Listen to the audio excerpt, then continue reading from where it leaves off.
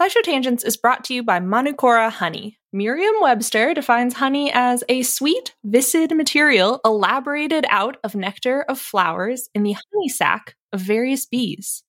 And that's all good and fine, but old Merriam and Webster used some words that I don't know and didn't really hit the mark when it comes to talking about Manukora honey. First off, Manukora isn't just sweet and viscid. It's got a rich, complex taste and a creamy, melt-in-your-mouth texture that you won't find in your average, everyday grocery store honey. And nectar of flowers doesn't cut it when you're talking about the nectar of the Manuka tea tree in New Zealand, the only nectar these bees feed on in the production of Manukora honey. In conclusion, Manukora ain't just your average boring dictionary-defined honey. It's special honey. I know this firsthand. They sent us a jar, a squeeze bottle, and some honey sticks, and we've been sharing them around the office of their MGO 850 Plus, their best-selling honey. It's not the same. It's not what you're thinking of when you think of honey. Look, have you ever think to yourself, if like a company made grapes for the first time, we'd go nuts? I feel like honey is this way, where I'm like, if anybody like made this up, we'd be going out of our minds. But this is like if honey happened again. Did you like the honey, Sari? So I moved into a new place where there's no insulation in the walls. And so I've been drinking a lot of tea. And sometimes that tea needs a little bit of honey. And I initially poured in this honey thinking it was going to be grocery store honey. And then I was like, that's different. And now it's a little breakfast treat. It's a great breakfast treat because it's a little like it's for toast. I could put like this on my butter toast and I'm like, ooh, I'm having an experience. So Merriam-Webster also defines ultimate as the best or most extreme of its kind. Now that one fits Manukora to a T. Indulge in the best or most extreme sweet viscid material elaborated out of nectar of flowers in the honey sac of various bees from Manukora. If you head to manukora.com/tangents, you can get $25 off their starter kit, which comes with the MG 850 Plus Manuka honey, a free travel pack of honey sticks, a free wooden spoon, and also a free guidebook. That's manukora.com/tangents to get $25 off your starter kit.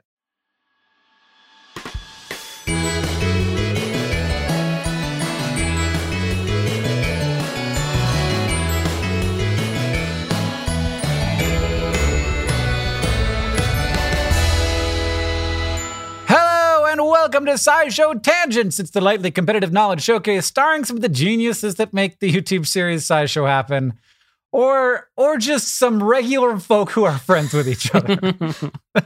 This week, as always, as sometimes, I am joined by Sam Schultz. Hello.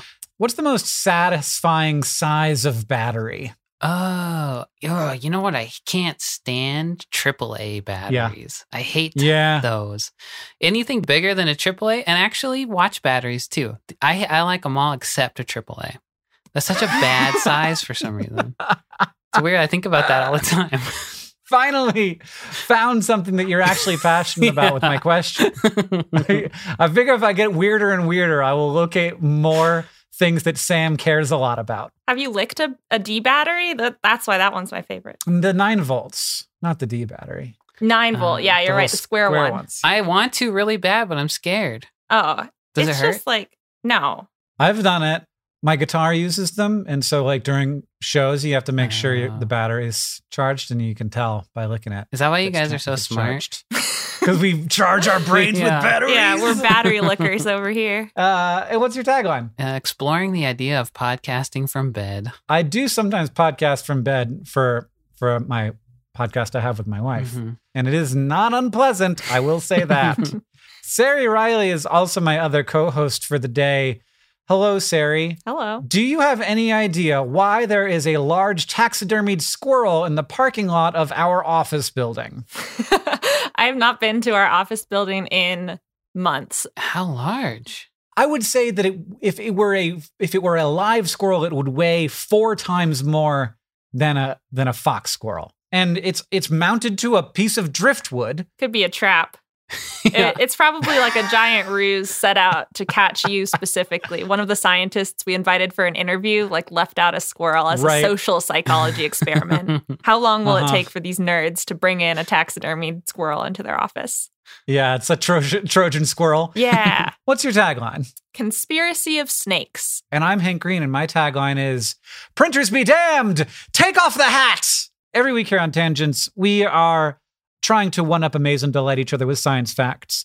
And we're also trying to stay on topic, but we're not going to, even though we're trying. We're also going to play for glory, but we are also awarding chin coins from week to week because we need to keep track of who is winning and who is not so that we can feel bad or good about ourselves.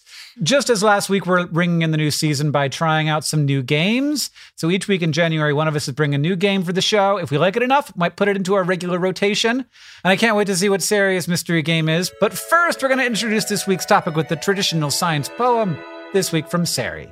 All I'm going to say is shanties are in right now. There once was a forest of old birch trees, struck by lightning for all to see. The rain welled up, the leaves swirled round, oh, blow, my bully boys, blow. Soon may the weatherman come to bring us a forecast of this region. One day when the thunder is done, we'll take our leave and go. She had not been 2 weeks in spring when down on her the clouds did bring. The hail and ice and wind did sting her face with all that snow. Soon may the weatherman come to bring us a forecast of this region. One day when the blizzard is done, we'll take our leave and go. And then the summer days get hotter, the sun beats down and we're chugging water. Turn up the fan, I'm glad we bought her before the sky did glow. Soon may the weatherman come to bring us a forecast of this region. One day when the heat is done, we'll take our leave and go. Thank you. Holy crap. You need more than 1 point. We have established that parody songs get more than 1 point. Well, we also established that the poems don't get points anymore.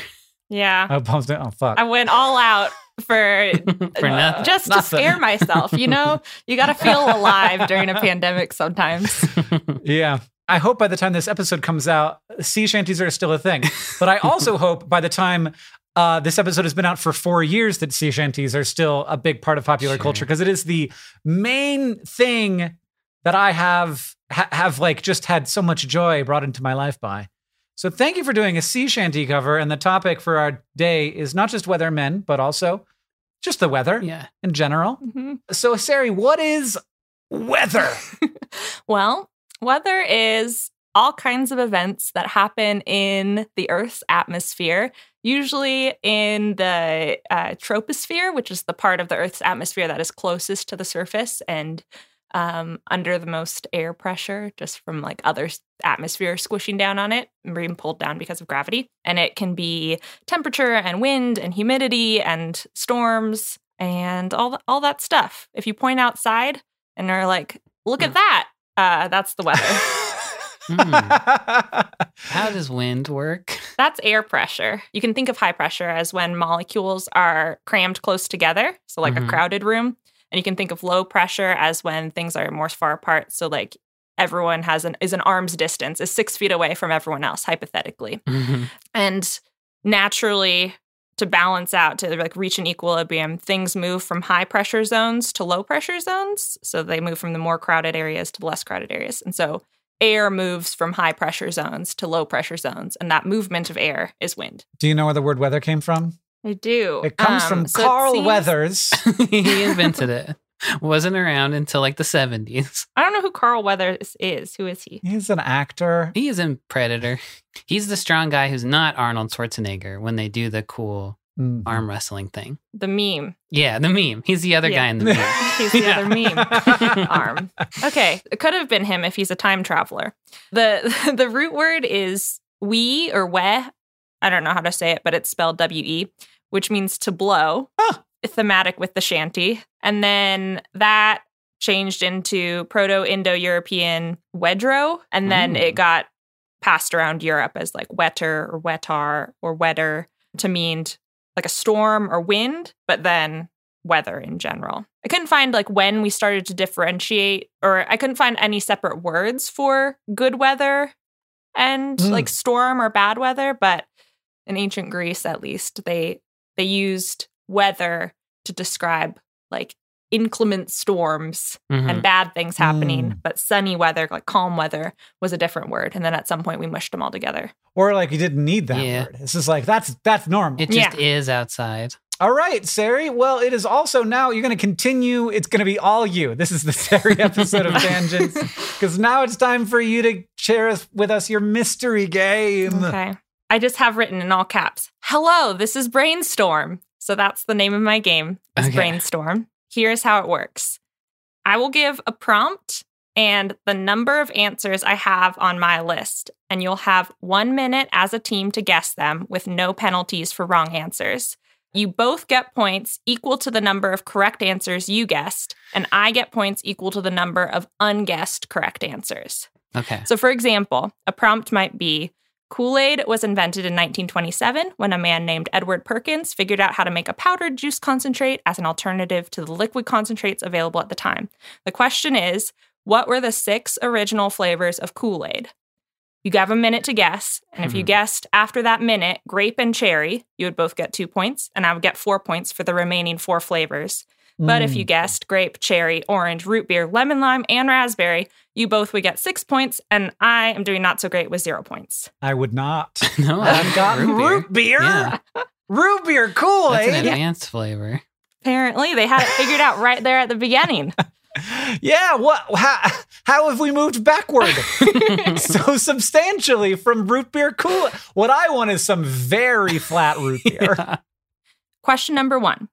We learn basic types of precipitation in school, like snow, rain, or hail. But sometimes animals can get sucked up into the sky by extreme weather phenomena like tornadoes and waterspouts, which are just tornadoes over water, and then fall back out, like it's literally raining cats and dogs.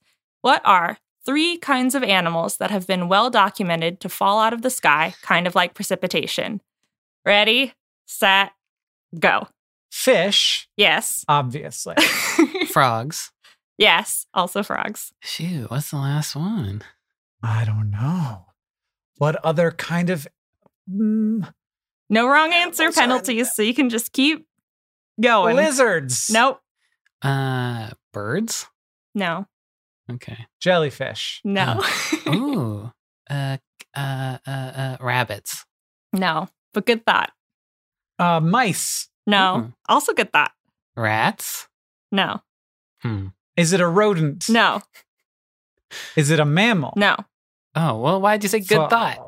Okay. Just like you were getting smaller. Lizards feel like you were getting, like, slowly getting bigger, and then chickens. There's all sides of lizards. I don't think anybody said chickens. Is the answer chickens? Oh, stop. The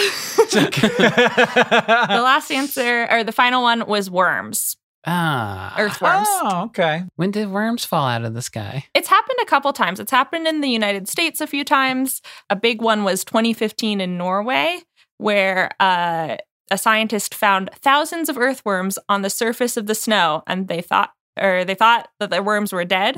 But when he put them in his hand, he found that they were alive, and so he assumed that they got sucked up out of mud somewhere and then just dumped on the snowy earth. Did I make up that there was once a shower of raw meat? There was a shower of raw meat somewhere. I think somewhere in the United States. It was called the Kentucky Meat Shower, everyone. Some small chunks of red meat landed near Rankin in Bath County, Kentucky. And we're not sure how it happened, but the most popular theory is the vulture theory. A group of vultures regurgitated their meals. Oh. So that's not weather related. Yeah, that's vomit out of the sky. Anyone could do that. No weather involved.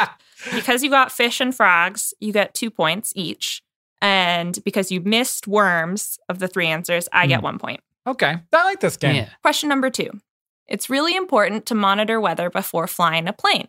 So in the U.S., there are these things operated by the Federal Aviation Administration called AWOS or AWOS, maybe, units, which stands for Automated Weather Observing Systems. The latest and greatest specs I could find are for AWOS 4, which measures both general atmospheric things and specific dangers that plane pilots might want to know about because they could delay takeoff or require some maintenance on the plane. So, what are 8 distinct types of things that automated weather observing systems measure? Ready? Go. Temperature. Yes. Wind speed? Yes. Humidity. No. Wind direction. Does that count as a different I one? lumped that with wind speed in gusts and direction. Oh, please. Precipitation? Yes. Yeah. Precipitation type and amount I lumped into one. Okay. There's like a billion more. What does the sky do? It, Think about planes. What do they need to know? Okay, I'm thinking about them. And it's not helping me at all. Height of something. Hank, you go. Height of fog? Yeah, visibility or cloud height. Visibility. Good job. 4 more. Some Okay, kind of turbulence time. related. Oh, shit. Time. With birds? Was birds one of them? Birds is not one of them. Oh, that would have been good. Good guess. So the remaining ones were barometric pressure. Duh. Lightning or like extreme storms, which is okay. separate from precipitation. Ice or freezing rain.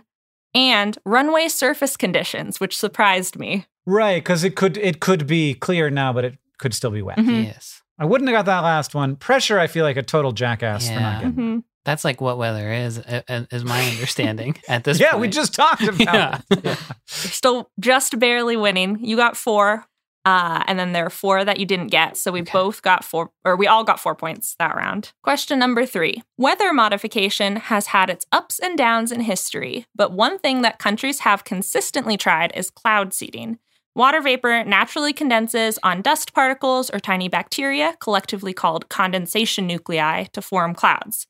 So cloud seeding involves spreading condensation nuclei, like silver iodide or even dry ice, to make clouds, usually for 2 purposes. One is to fight off drought, or one is to use up the water vapor so there's clear weather in days ahead. Some countries have experimented once or twice in particularly dire weather situations, or have patchwork regional organizations, but I have narrowed down a list of 10 countries that have had well-established cloud seeding programs for years or even decades. What are those 10 countries? Ready? Go. Russia. Yes. China. Yes. The United States of America. Yes. We do? Oh. England gets lots of rain, so not them. South Africa. No. Canada? Yes, Canada. Argentina. Not Argentina. Okay. The United Kingdom. I'm going to try it. Not the UK. They get a lot of rain, Hank. Come on. Well, but maybe they want to clear it up. Oh, yeah. There was maybe another so. reason. Oh, okay. The United Arab Emirates. Yeah, good job, Sam. Oh, nice. Yeah, I guess that makes sense. Saudi Arabia. No. Do we have more? There's more? You have more. You have 1. Yeah. 5 more. Oh my God, 5 more? Time's up. Sorry. Ooh, God, you got to say countries. Sam couldn't think I of couldn't a country. think of a country. It's true. Ones that you missed are India, which has been had cloud totally. seeding programs Gosh. since the 1950s, and it's some of the longest and biggest programs in Southeast Asia. You missed Israel. I don't know. They're on Israel 4 randomized seeding experiment, so it's definitely been going for quite a bit, at least since 1975. Yeah, at least 4 experiments since for decades. You missed Thailand, which I thought was interesting. It was a project initiated in November 1955 called the Thailand Royal Rainmaking Project. And they have a Department of Royal Rainmaking and Agricultural Aviation. Cool. And then Bulgaria, they have a hail suppression agency that protects regions of farmland from hail crops. And you missed Australia. Oh. Does it work? So scientists are mixed on it, but it works enough and consistently enough that a lot of people are researching it and looking into it. China was interesting because they used it before the Beijing Olympics to make sure it was clear on the first day of them. So that worked because there wasn't rain in their giant stadium. But I think the biggest problems that people are wondering about are making it work consistently or in a meaningful way, because you can make it rain by spraying condensation nuclei into the sky, but at what pollution cost? Or does it have enough water to significantly change farmland or crops or anything? Does it really increase the water that much? And effects on other countries too. So if you create clouds and then those clouds fly over to a different country and then mess up their weather system, what do you do about that? So you got 5, and then you missed 5. So we got 5 points. If we just named the biggest countries by land area, we would have gotten 7. Yeah, but I couldn't remember what they were. I said all the countries I knew, okay? Sam knows 3 countries. Yeah. Next up, we're going to take a short break, and then it'll be time for the Fact Off.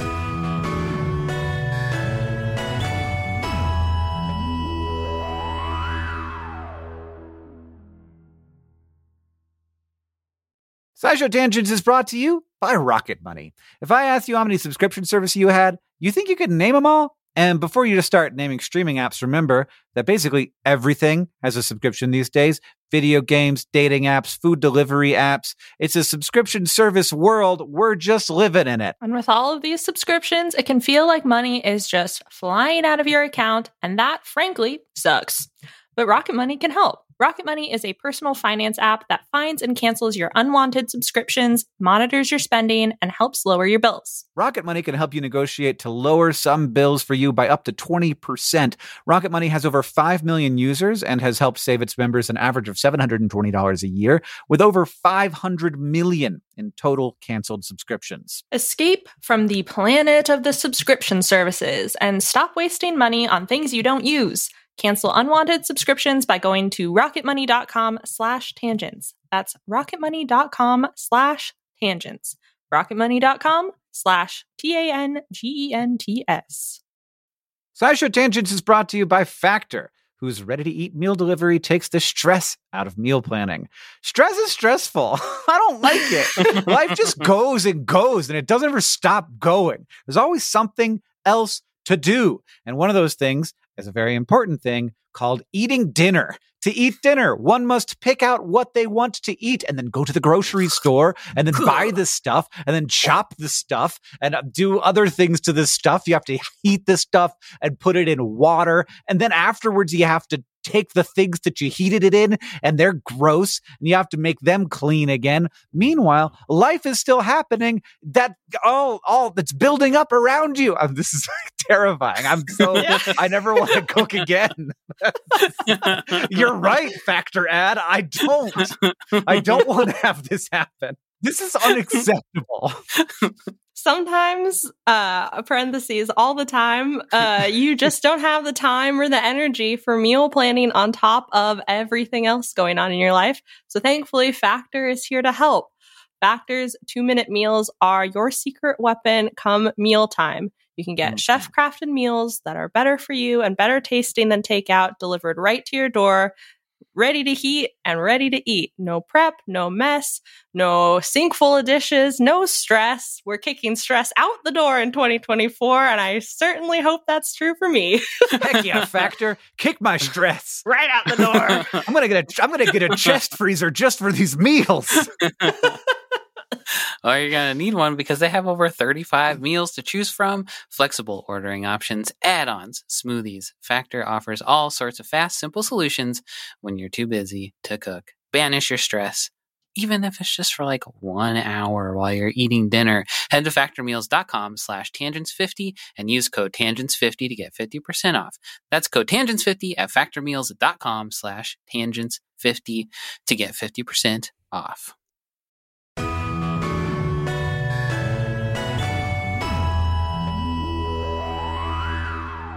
Welcome back, everybody. Here are our scores. We got me and Sam tied with 11, because that's how that game worked, and Sari with 10.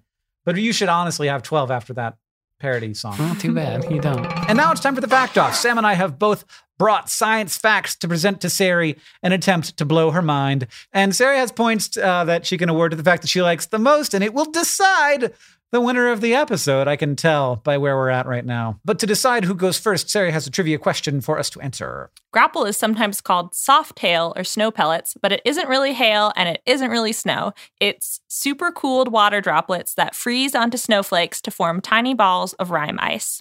So, how cold can these super cooled water droplets be before they freeze?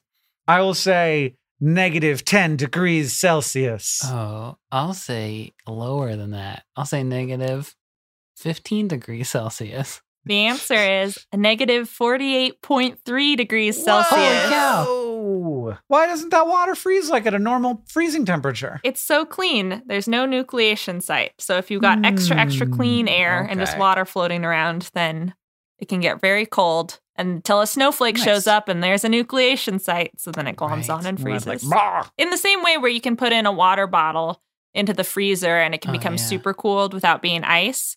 I guess I'll go first. So in 2021, we have all kinds of computer models and electronic instruments to tell us many days in advance when bad weather is coming. And this lets people like board up windows or build sandbag embankments and take lots of other precautions to minimize the loss of life and property damage that a big storm can cause. But in England in the year 1850, they were mostly still relying on a combination of folk knowledge and telegraphs from places that were currently experiencing storms. So this meant that storms could pretty much come out of nowhere. And if you were in one of the like coastal towns that was supposed to send the telegraph if you were in a storm, you were already in a storm. So there wasn't really that much you could do about it. And England was also losing ships at sea to storms because there wasn't really any way to communicate what the weather was like on the ocean. So this combination of problems set the stage for the invention of weather forecasting. And a footnote in that process is Dr. George Merriweather and a bunch of leeches. While doctors at the time didn't necessarily believe in balancing humors, they still practiced bloodletting. And it was like a treatment for basically any disease you could think of at the time, I think. And they loved to use leeches to do bloodletting. So they had big jars of leeches sitting around doctors' offices, basically. So Dr. Merriweather spent a lot of time with leeches and noticed that his leeches got all worked up when bad weather was on its way. And they would like writhe around and climb up the sides of the jars and just like flip out. And from a modern lens, people think that possibly what was happening was that leeches can sense drops in pressure from a coming storm, which means that rain is coming and that they can travel farther than they could otherwise in their search for blood. But inspired by this observation and a poem by Edward Jenner, who was a scientist whose work also helped popularize the smallpox vaccine, the poem was about how animals react to coming rainstorms because like animal instinct was also a big new discovery that they were trying to figure out. The poem featured the line, "The leech disturbed is newly risen, quite to the summit of his prison." I don't really know what that means, but to Dr. Merriweather, it meant that he should spend several months putting together an idea for a new type of weather prediction device that used leeches. I also think there were lots of types of barometers that existed at this point that also detected atmospheric pressure. So he was sort of reinventing the wheel, but with leeches. I don't think he knew that, though. He didn't, yeah. So anyway, he came up with 12 corked glass jars were placed in a big circle at the base of this contraption, and some water and a leech were placed in each one. He wrote that he used glass jars to prevent the affliction of solitary confinement in the leeches, aka so they wouldn't be lonely, so they could see each other and be like, "Hey, leech." So each jar had a string through the cork and into the bottle, and the other end of the string was tied to a bell hammer positioned by a big bell that was in the middle of the jars, like on a big pedestal. And he called his invention the Tempest Prognosticator. So the idea was that when the weather got bad, the leeches would start to freak out and climb up the walls of the bottle to go blood hunting, I guess. And they would move the string and ring the bell. So the more ringing there was, the worse the weather was coming, was his idea. So he did a bunch of these tests through the 1850s, and he had maybe some possibly successful results. He would send predictions out to different like scientific organizations around the country, and at least one of them wrote him back a letter that said that he had successfully predicted a storm by up to 12 hours. But I don't know how many letters he sent out, so he maybe just got lucky. It's false positive, yeah. So he thought his invention could save lives, and he wrote letters to the government asking them to adopt the prognosticator as the official storm detecting device of the Navy. And he made a really ornate version of it and showed it off at the Great Exhibition in 1851, hoping to sell them to rich people. But as far as anybody knows, nobody ever bought a single one. Probably because you had to change the water and feed the leeches, and also they were full of leeches. And he didn't get a government contract either. The Navy tested the prognosticator, but they ended up going with the Storm Glass, which was a device championed by Admiral Robert Fitzroy. And the Storm Glass basically was just a bottle of mineral water, and it definitely didn't work. So they might have been better off going with the leeches. That maybe worked a little bit. I love the idea of any science that at its core isn't actually science. It's just a clever animal.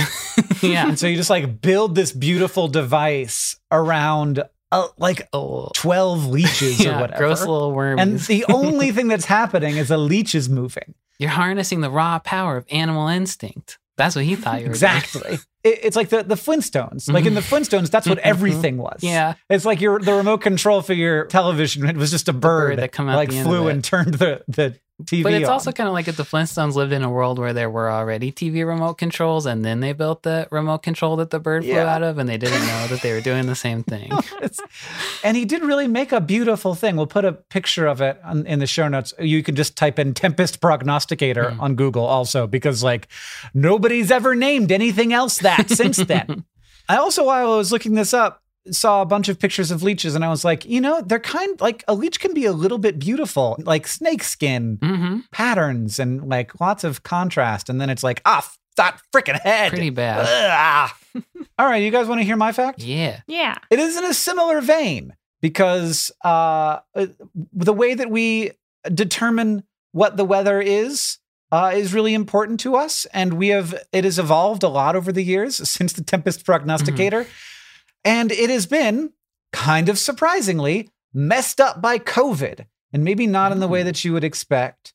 One of the things that was important to do, and that has continued to happen over the last too long now, since March, is that planes are not flying as much anymore. And that has messed up weather forecasts, which is a wild thing to me that I never would have expected. And it turns out that every commercial aircraft since like the 1970s is part of a like worldwide network of weather data collection called the Aircraft Meteorological Data Relay Report. All of these aircrafts constantly collect data. So 3,500 aircrafts flown by more than 40 airlines globally. They take temperature and wind measurements every few seconds during takeoff and landing, and every few minutes while the plane is at cruising altitude.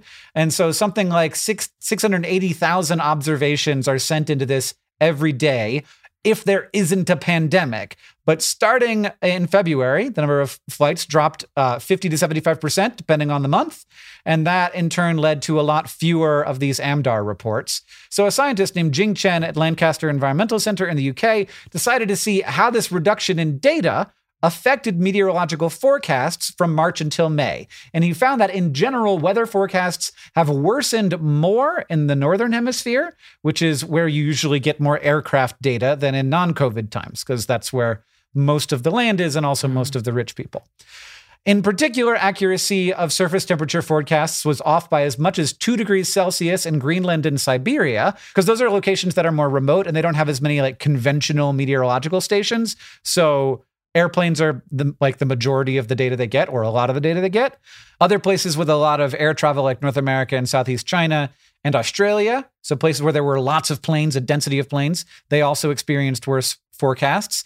But one area that didn't do that badly was Western Europe, which just has a really extensive network of meteorological stations on the ground that were able to provide the data to compensate for the loss of this AMDAR network that provides just a tremendous amount of data that we kind of just stopped getting for a while. Yeah, I never thought about the fact that planes could have useful instruments on them besides like carrying people.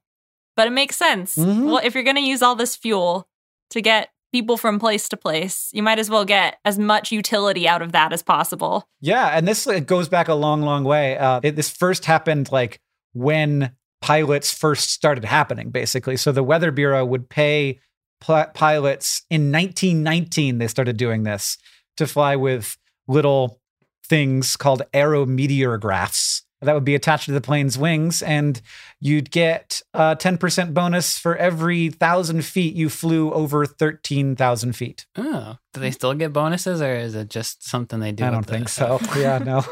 But I love the idea that you just get paid to fly because the weather people are like, holy crap, we can find out what the weather's like up there? Yeah. That's amazing. So, Sarah, you've either got Sam's fact that Dr. George Merriweather, I can't believe his name was Merriweather, invented the Tempest Prognosticator to try and forecast storms using leeches, or my fact that COVID is affecting weather forecasting because less commercial planes are flying and we're not getting all of that good AMDAR data. It's harder and I have to do it by myself. I'm going to give Sam 3 points and Hank 2 points because I didn't know about either of these things before. And even though AMDAR is going to change how I view plane travel, I love the leeches. And I would love to like find an old leech machine and restore it and just have it as like This is my leech machine. And now it's time for Ask the Science Couch, where we've got some listener questions for our couch of finely honed scientific minds. This is from @GingerSnap273. Is acid rain a real thing I should actually be concerned about? Yeah, but less so, right? And it's bad for buildings and not necessarily as bad for people, right? Is that the thing? Well, it's bad for people in that it's bad for forests. But like, you don't have to be worried about it. You don't have to be worried about like getting your face melted off by a rain. Yeah, so there's different amounts of acidity. It's all based on the pH scale, which you've probably heard about if you've ever taken a chemistry class, which I'm sure people who have listened to SciShow Tangents have or are going to at some point in their life because they're a bunch of nerds. But lower numbers on the pH scale are more acidic and higher numbers are more basic. So 7 is neutral, pure water. All rain is slightly acidic because there's carbon dioxide in the atmosphere, and that dissolves in the water to make carbonic acid, sort of like how our blood is slightly acidic. Rain is usually around a pH of about 5.6, and acid rain is more acidic than that. It's a pH of about 4 instead of 5.6, and based on the way the pH scale works, that's like a 10 times difference. It's a logarithmic related scale. And it's caused naturally by things like volcanoes erupting or decay of vegetation, but also things that we do as humans, like power plants that release gases or cars that release emissions. Particularly gases like sulfur dioxide and nitrogen oxides lower the pH of rain. It can neutralize materials that can be washed away by acid rain. So that's why like certain stones, the acid will react with the minerals and neutralize, but then wear away at the building material. 4 is like less acidic than orange juice. Yeah. So like... Okay. Orange juice won't melt you. Yeah, you could put orange juice on your face, but you wouldn't want to put it in your eyes. It wouldn't hurt them, but it might hurt, you know? But it is enough to harm things like insects or fish whose skin is less protective against water. When I was a kid, acid rain was like the scariest thing. Like in the 90s, you'd hear about it all the time. So what happened to it? Did we just get like, it's going to happen, we can't do anything about it? No, we created really pretty tight regulations on the emission of sulfur dioxide from coal plants, which is the primary place that sulfur dioxide was coming from. So we created a cap and trade scheme where it was like, you basically can only release a certain amount. And if you release more than that, you have to buy it from a different power plant that has figured out how to filter out or scrub out the sulfur dioxide. And that was extremely effective in lowering sulfur dioxide, which actually did a really good job of decreasing the amount of acid rain in America. Wow, a policy happened. Yeah, it worked. Cool. Yeah, regulations. Turns out we can combat climate change and like the effects we're having if we enact policy. If we try hard. Yeah, and it was expensive for the coal plants and they didn't want to do it. And then they did it and we're okay. That and the hole in the ozone layer. We also fixed that. I mean, we didn't fix it, but it's better. If you want to ask the Science Couch your question, you can follow us on Twitter @SciShowTangents, where we tweet out our topics for upcoming episodes every week. Thank you to @NeonMolly, @SpaceHikes, and everybody else who tweeted us your questions for this episode. Final scores! Sari with 10, Hank with 13, and Sam with 14, which means, Sam, you get another chin coin. Oh, I already had one? I think so, yeah. So you got 2, and I've got 1, and Sari's got none. Oh, no. If you like this show and you want to help us out, it's very easy to do that. You can leave us a review wherever you listen. That's helpful, and it helps us know what you like about the show. You can also tweet us people you might think would be good guests for SciShow Tangents, because we're thinking about having more guests in the future.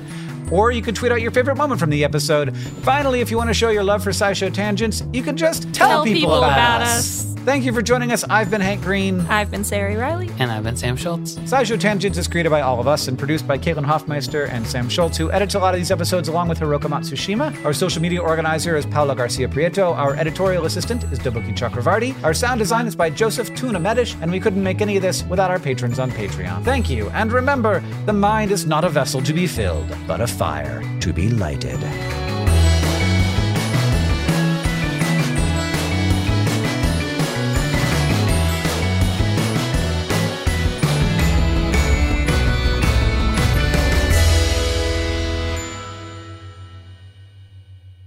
But one more thing. trees have to be pretty strong to contend with extreme weather, since they can't really like escape or hide from it because they're stuck outside in the ground.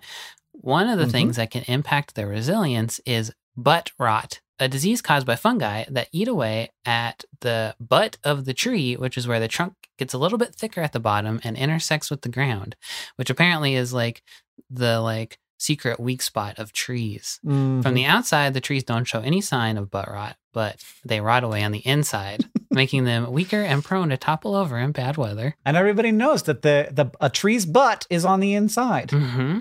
Every science is worth its salt. If ever we do a conference again, and if we do like a signing line or something, I want that to be the secret code. What? That people will be like, "Where's the tree's butt?" On the inside. Yeah. We need a super fan chant of some sort. Yeah.